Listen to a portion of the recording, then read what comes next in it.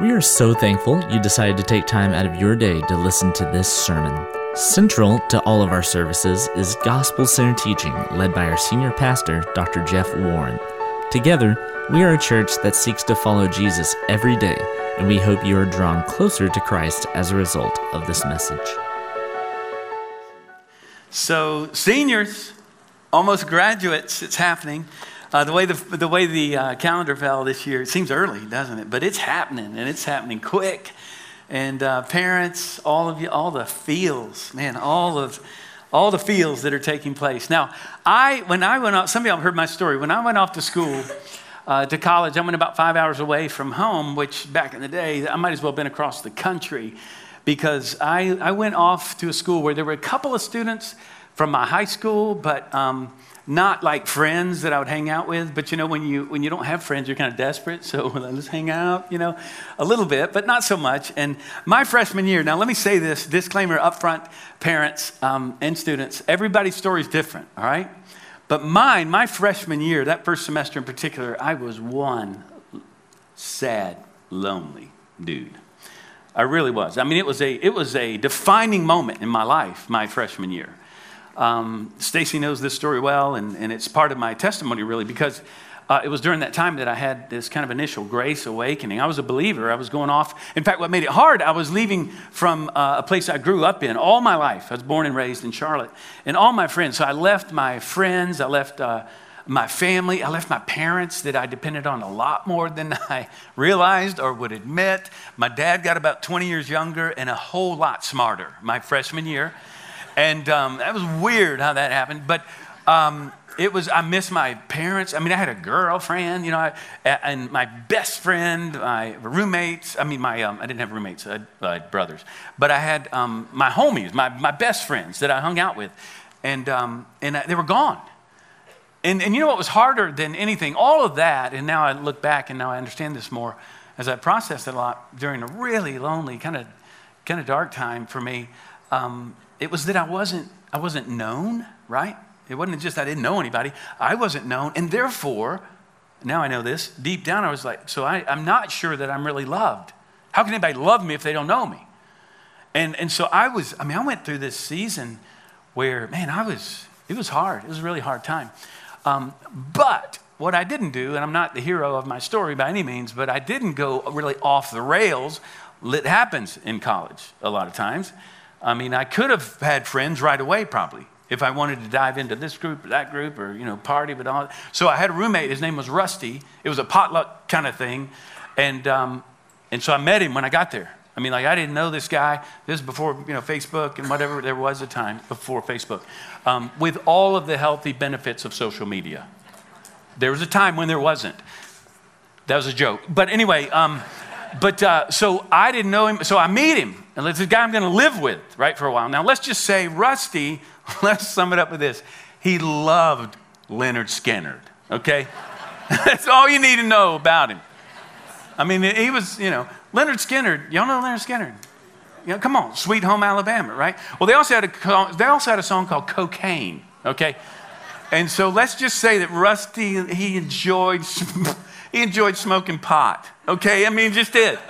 And so if you wrote a book about me going off to school, it would have been entitled Naive Jeff Goes to College. And so I'm like, man, so I'm living with this guy.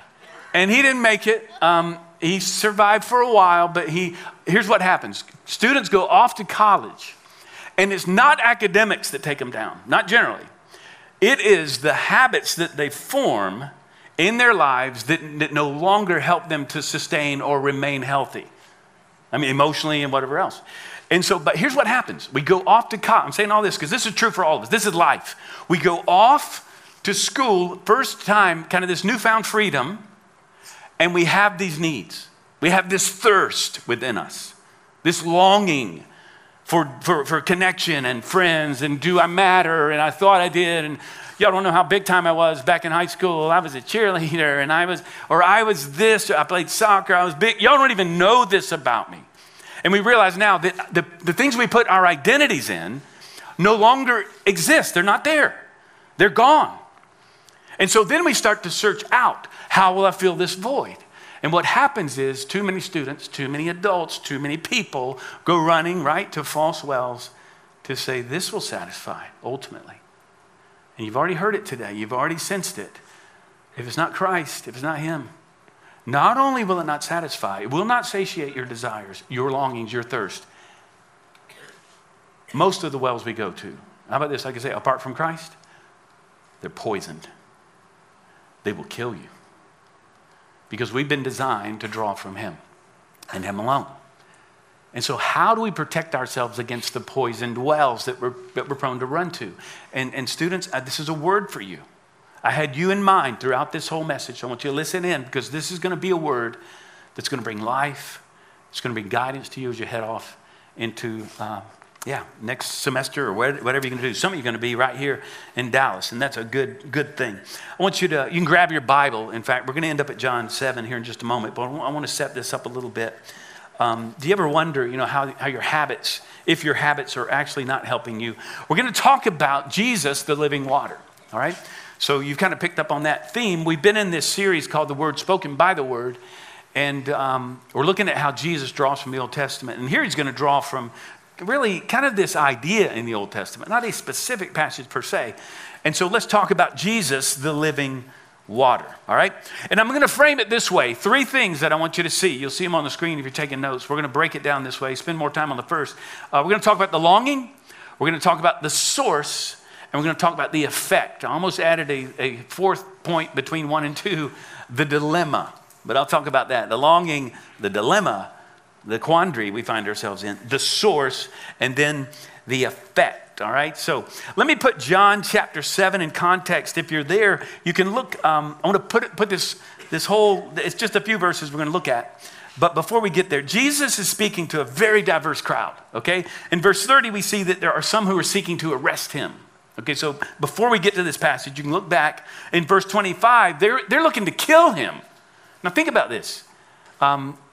They've sent some, we've already seen this along the way where we've been recent weeks looking up towards Easter. They've sent officers, is what they're called here. Pharisees are sending those to go check on him, spy on him. They've been doing this for some time. But they're going in to go after him and to arrest him and bring him back. Some of them have been given orders to do this. So many were thinking he doesn't look like a Messiah. He's an imposter, verse 28, verse 27. Then at verse 28, you don't know him, Jesus says. You don't know God. He's getting bold. He's already turned, he's about to. He's going to turn over the tables in the temple. He's causing a ruckus. Others believed him as part of the problem for the Pharisees, verse 31. The Pharisees got wind that the crowds were drawn to him. And in verse 33, 34, he says, you can't contain me.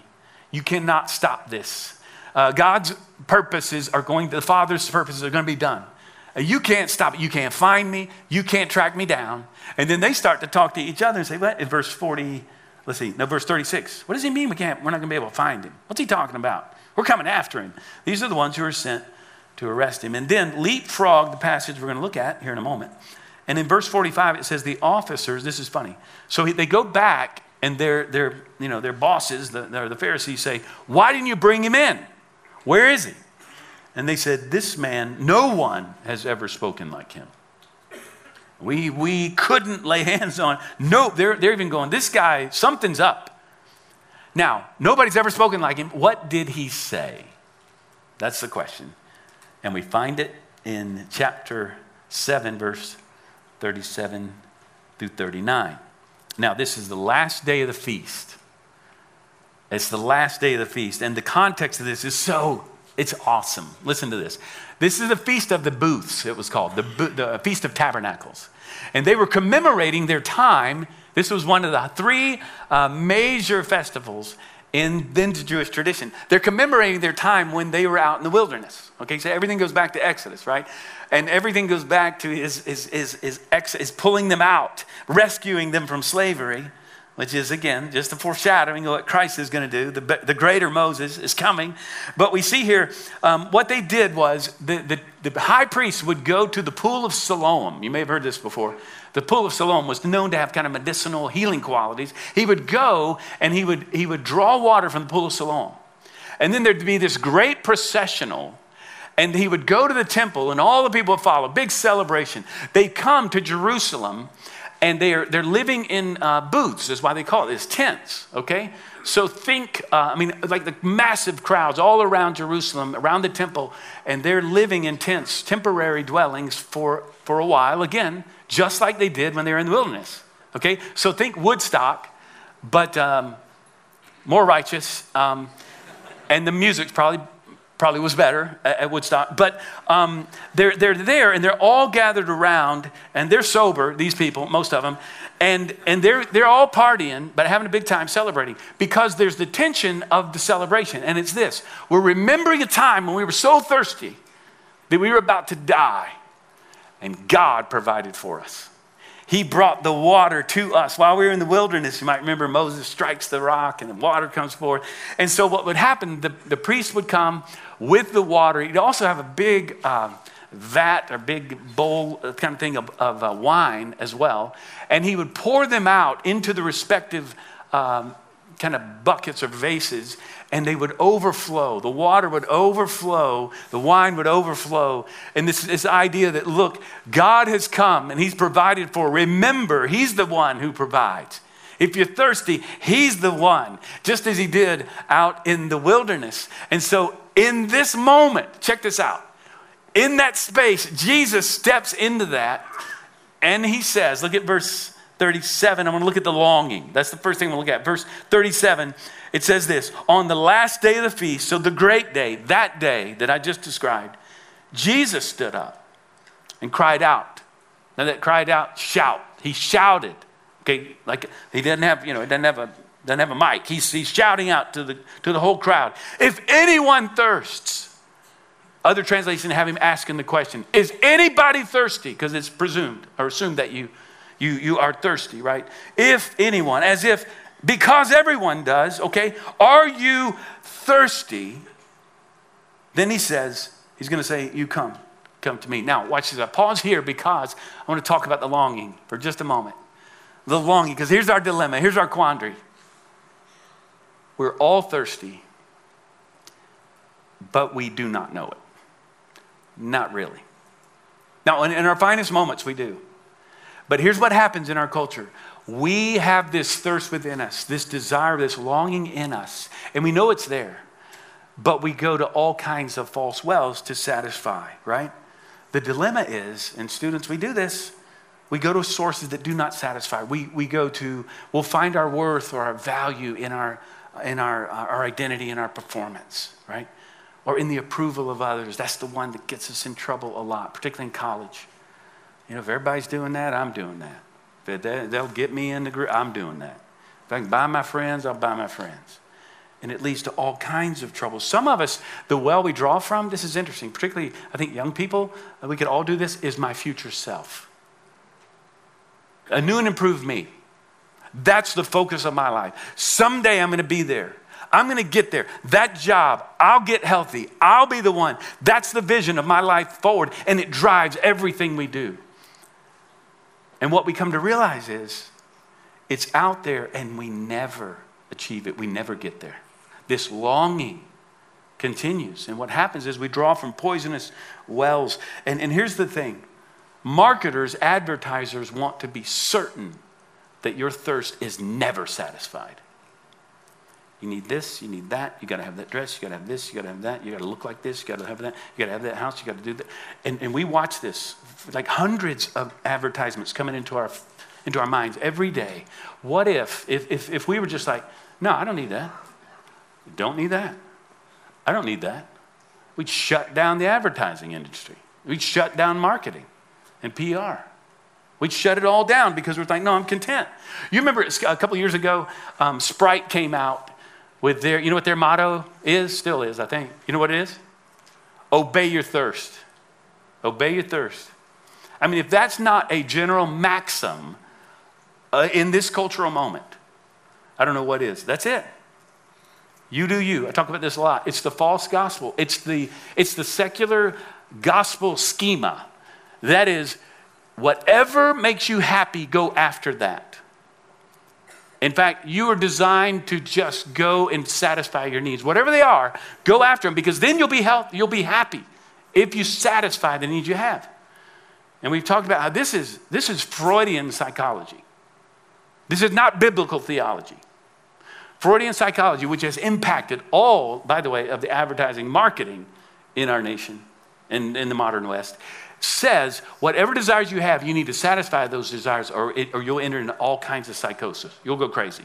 So satisfy your desires. You do you is the modern gospel in our day. You do you. You choose what you want.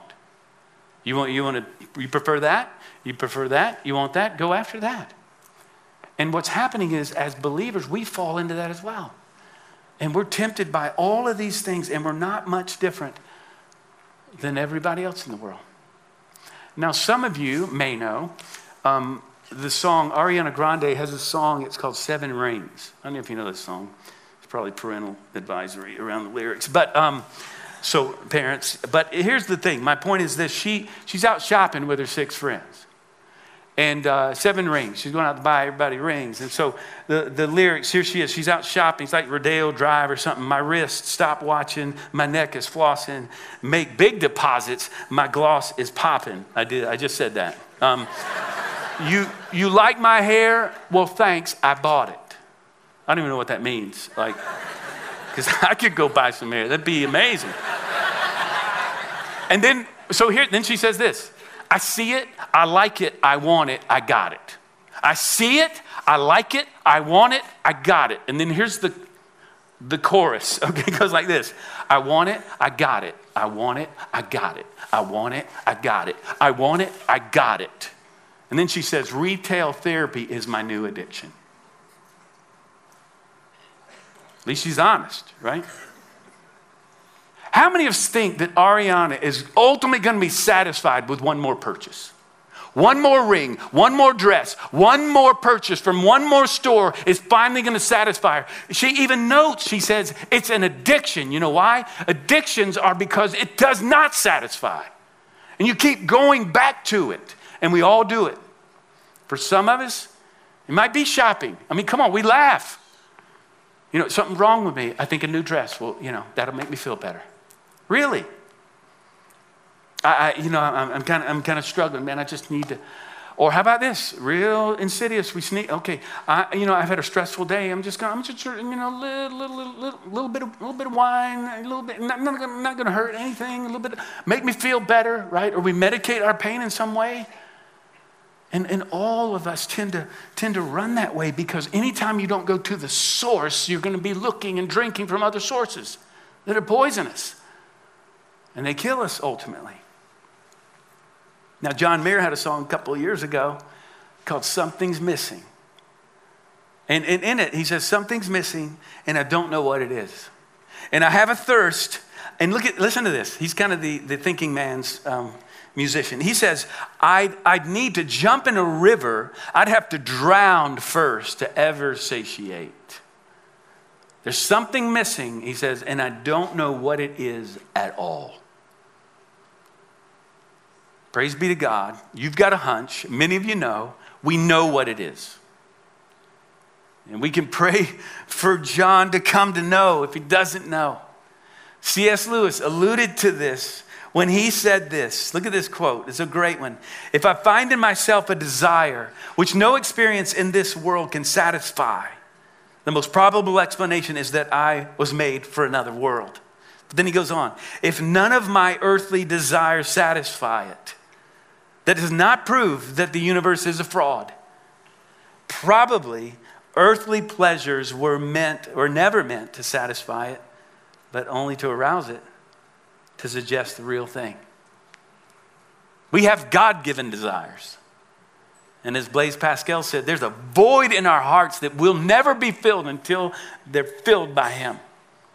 It was Augustine who said, our hearts will never be satisfied until we find our satisfaction in you. That's the source. So the question that Jesus is asking us this morning is this. This is key. This is why I'm spending a lot of time on this. Are you thirsty? Do you truly recognize your thirst? Because look at this. Here's been my prayer. I was praying this morning, praying with the group this morning, praying for you. Here's the challenge. If we answer that one, are you thirsty? Nah, not really. Okay, game over. We're done. We're done. Same with Jesus. There were those who were there who believed. There were others who wanted to kill him. Are you thirsty? Not with whatever you've got. No, we're not thirsty at all. We've already got it. And the challenge in our affluent culture, right, is that we have so many diversions. We have the ability for so much medication of our desires and longings and pain, at least for a moment, that a lot of us, if we're honest, last week, how about this? Are you thirsty? No, not really. How would you know? I don't need to pray. No. Maybe you haven't been here in a while. I don't need to go to church.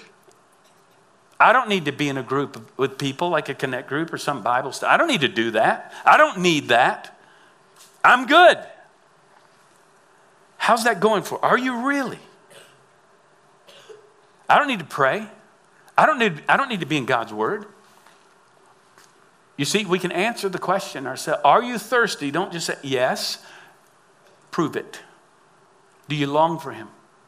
Do you recognize your need?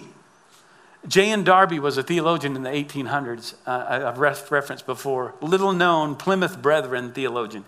And he said this: necessity finds him out. Only if we need him do we find him. Do you need him today? Do truly. Lord, show us our thirst. Secondly, all right, the source. Look at verse 37, 38. Lewis was right. We have these longings, and it's to point us to the source on the last day of the feast. So he steps up on the great day. He cried out, if anyone thirst, let him come to me and drink. Whoever believes in me, as the scripture has said, out of his heart will flow rivers of living water. As the scripture has said.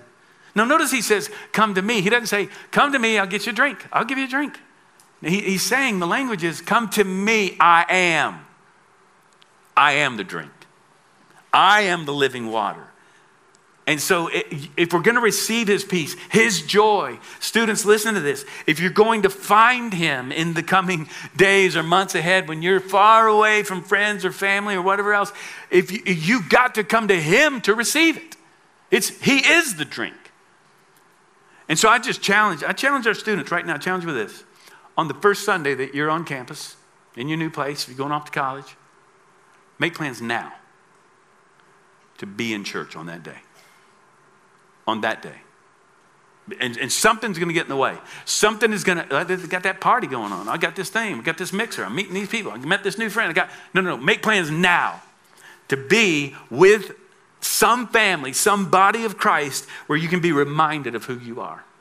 This is true for all of us. If you're not a member of this great church, you need to join today. You need to say, I'm thirsty and I need this. And Christ is the source. He's the one. The psalmist in Psalm 1, what is Jesus saying? Like the scripture says, Psalm 1, you might know this. The righteous life is like a tree planted by the streams of living water, right? Drawing from the living water. Isaiah 58, verse 11, it says, he speaks of how God will satisfy you in those parched places, scorched places. It says this, you shall be like a watered garden in those dark places. Some of you are in some dark places today.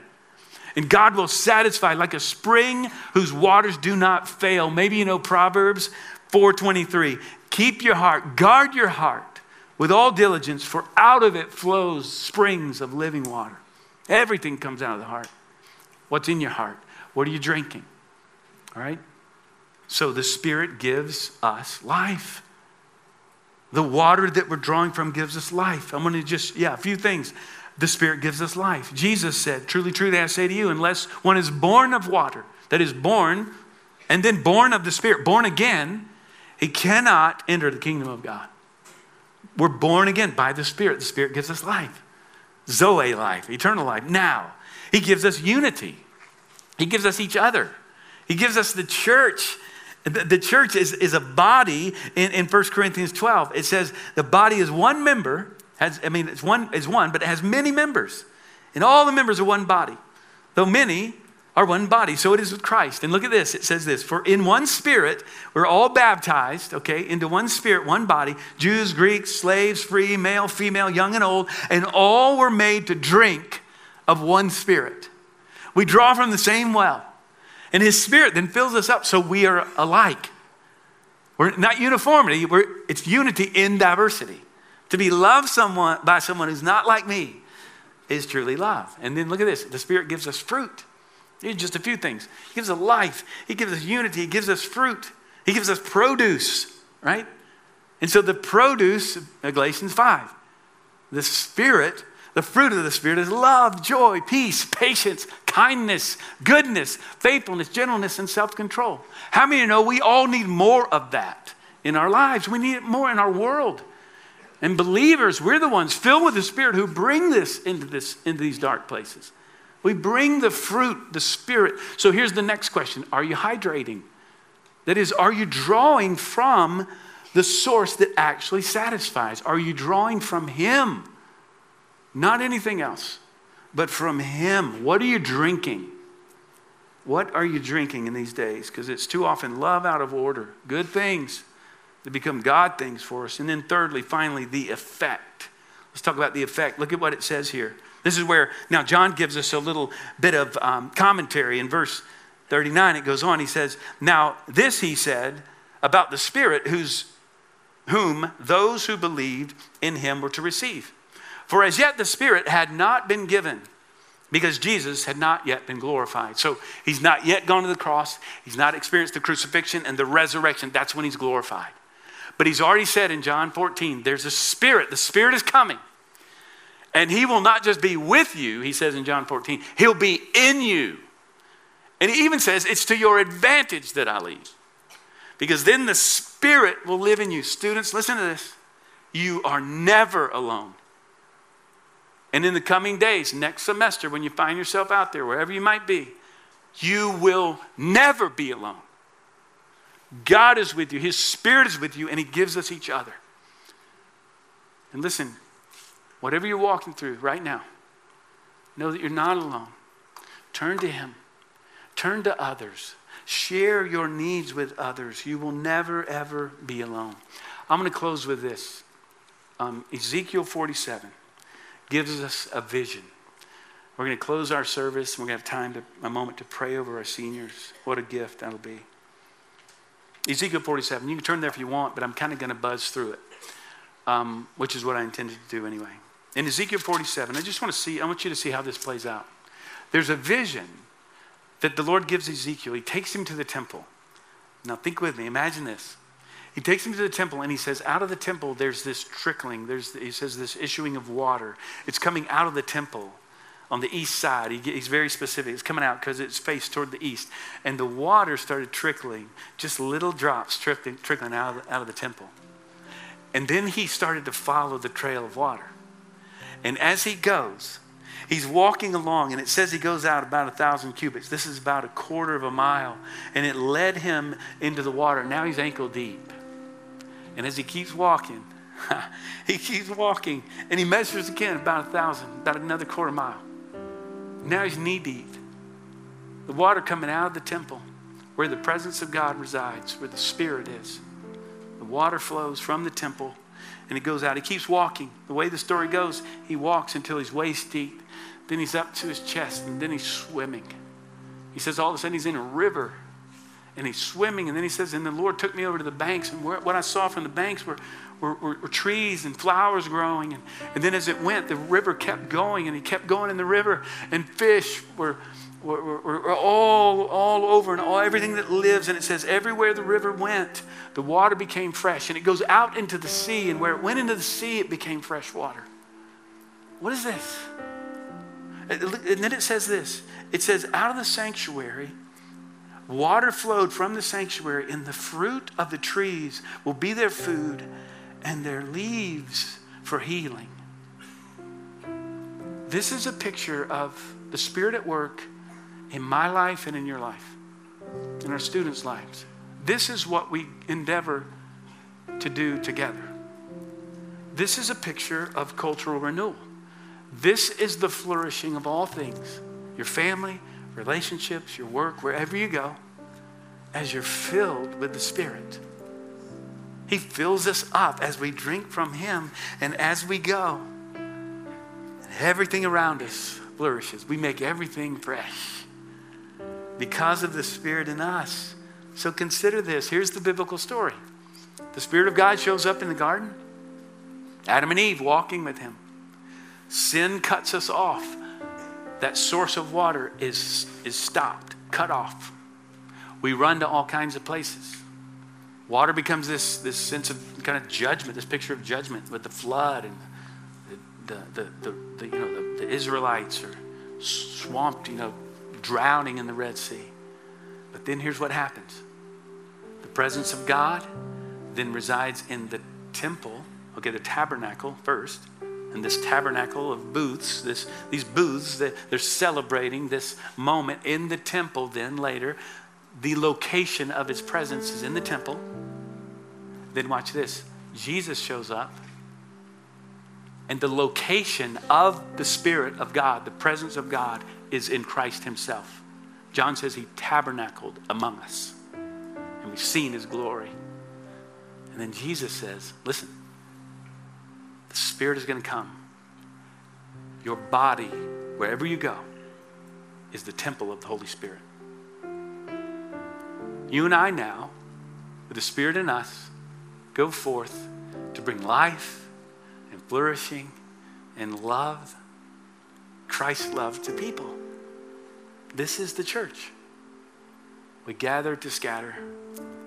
We go forth. And friends, listen, and seniors, whatever your major might end up being, whatever you study, whatever you're going to do, wherever you go in life, this is what life is all about. So here's my question, the last question. Are you overflowing?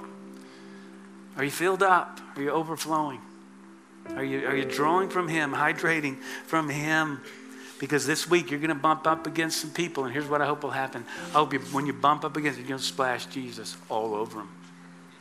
You're going to find out, or maybe it's with a friend or a spouse, you're going to be like, no, bam, you get into something, you're just going to bump up against them and spill Jesus all over them.